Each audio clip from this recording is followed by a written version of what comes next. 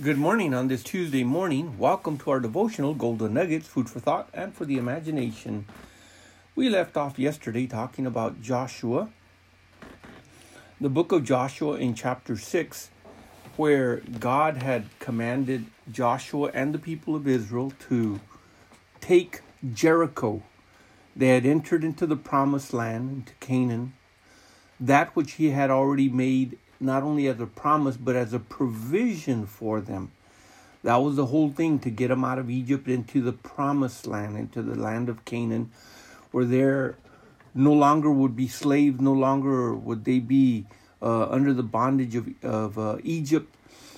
And of course, we know that part of the generation that came out of Egypt didn't make it, except for Caleb and for Joshua, and then, of course, all the new children that were born. But now that they've entered into the land, they've crossed the river Jordan through a great miracle, they're told to overtake and start conquering the land. And God's first command to them was the city of Jericho. You're not to take anything, you're not to touch anything. Everything there is going to belong to me. If you touch it, you take it, you're going to be cursed. You're going to bring a curse upon the entire nation. And the consequences and results are going to be very, very serious. So starting in chapter 7, in verse 14, we wind up with the story of where they go and attack the second city, Ai. And when they do, they fail. They're actually defeated by their enemies. And Joshua is up in arms as to what in the world just happened here. He doesn't know what to do. He doesn't know why it happened. God, you brought us this far. You've shown us your miraculous hand. Why did this happen to us? And in this case, in this particular case, it's not always the case in each and every individual's life. But in this particular case, what Achan had done had opened the door. And in opening the door, it caused them to be defeated. The scripture does say, give no place to the devil. And that means don't give him even a place to put his foot. No place whatsoever. And sometimes we don't think about it because of the beauty of what the world offers, what the devil offers, what the flesh wants. But in doing so, we are blinded to the consequences or the effects that will be as a result of the decisions that we make. And in this case, it was very grievous for Israel, but the consequences also for the individual are very great. That means that Achan is going to pay for it, and so is his family. As we have studied and seen when it comes to provision, that sometimes people can get greedy or they can get covetousness. And as a result of it, we saw what happened to Ananias and Sapphira, what happened to Balaam, what happened to Gehazi, and how not only was it instantaneous for many of them, but also it also included their family or generations down the line. So let's look at the story, Joshua 7, verse 14. In the morning, therefore, ye shall be brought according to your tribe, and it shall be that the tribe which the Lord taketh shall come according to the families thereof, and the families which the Lord shall take shall come by the households, and the household which the Lord shall take shall come man by man. In other words, we're checking to see what the problem is, and we're just going to go down the line. Which of the 12 tribes is responsible? And of the 12 tribes, which of the families of all those 12 tribes? And of those families, we're going to take the households, and of those households, we're going to take an individual person by person till we get down and resolve this issue. It says in verse number 15, as we read the scripture, and it shall be that he that has taken with the accursed thing shall be burnt with fire, he and all that he has. because he has transgressed the covenant of the Lord, and because he has wrought folly in Israel. Now, as interesting as this may sound, just consider the different areas of life that are affected. It says, because you have broken or you have transgressed the covenant. God had made a covenant, and they now are in the land, and they broke the covenant.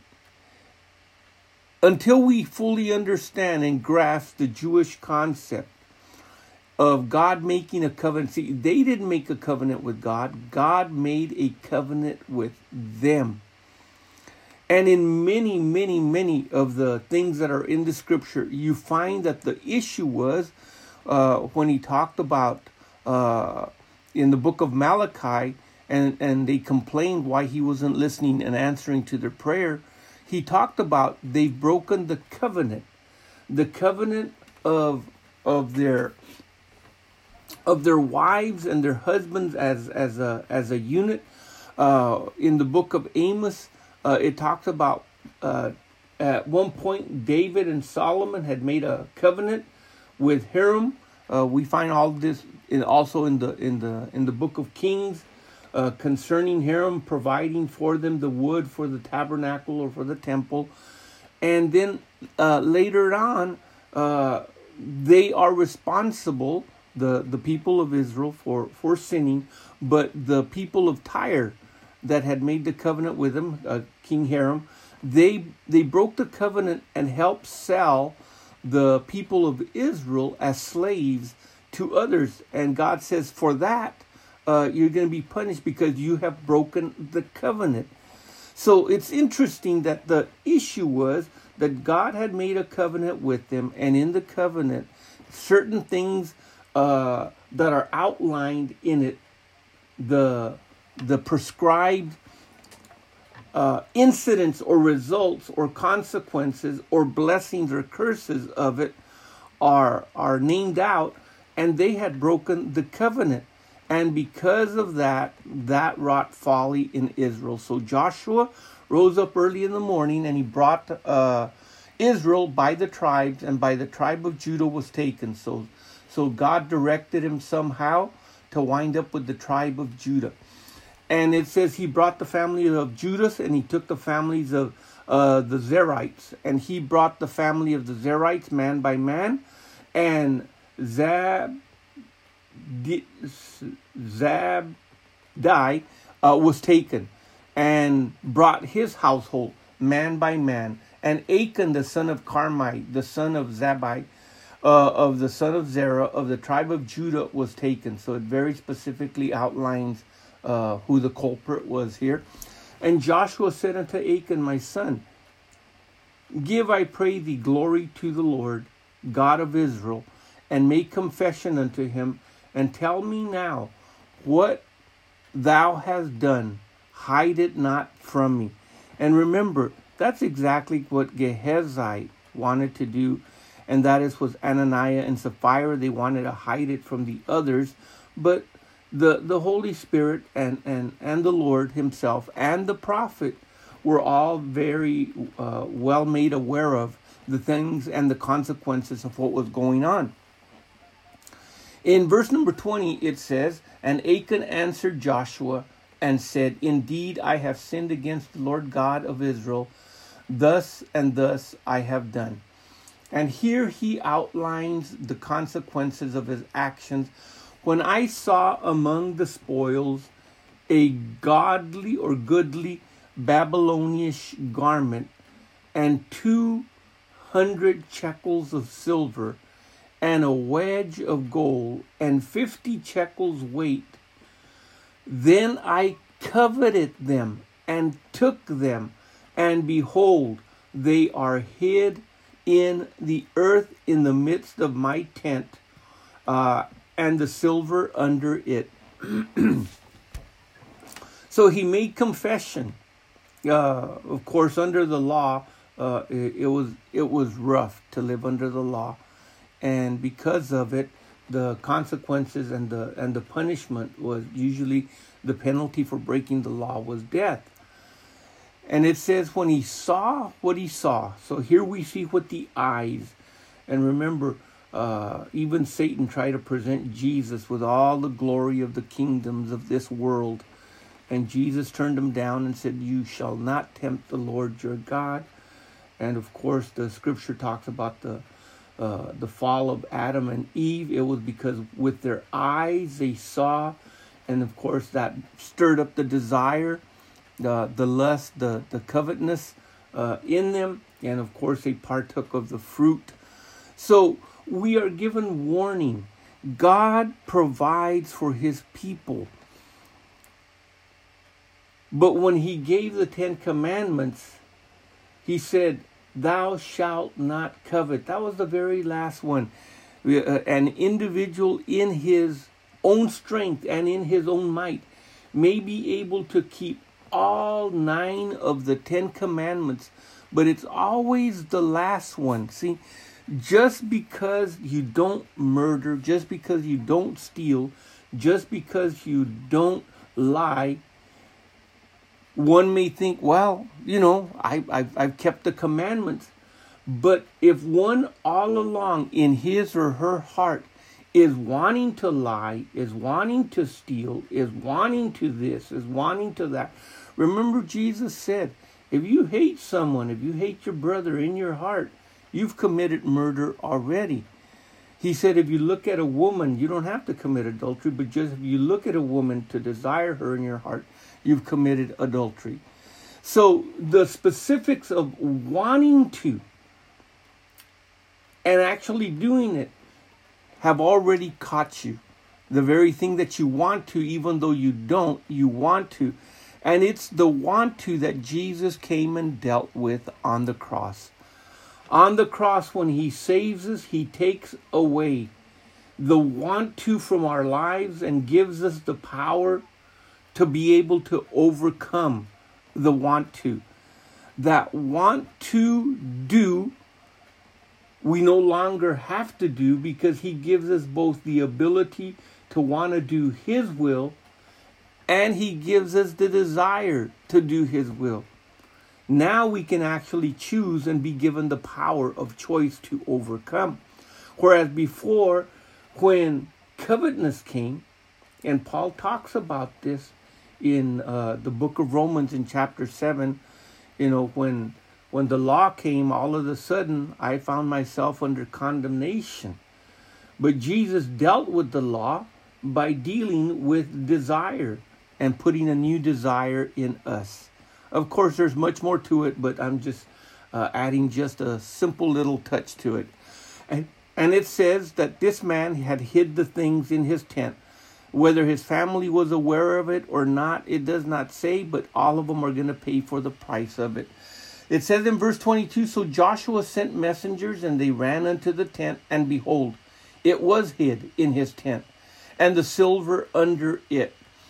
And they took them out of the midst of the tent, and brought them unto Joshua and unto all the children of Israel, and they laid them out before the Lord. And Joshua, verse 24, and all of Israel with him took Achan the son of Zerah, the silver and the garment and the wedge of gold, and his sons. Remember, all of the descendants of Gehazi, your generations, and his daughters, and his oxen, his asses, his sheep, and his tent, and all that he had, and they brought them unto the valley of Achor. Verse 25, and Joshua said, why hast thou troubled us? The Lord shall trouble thee this day. And all of Israel stoned him with stones, and burnt them with fire after they had stoned them with stones.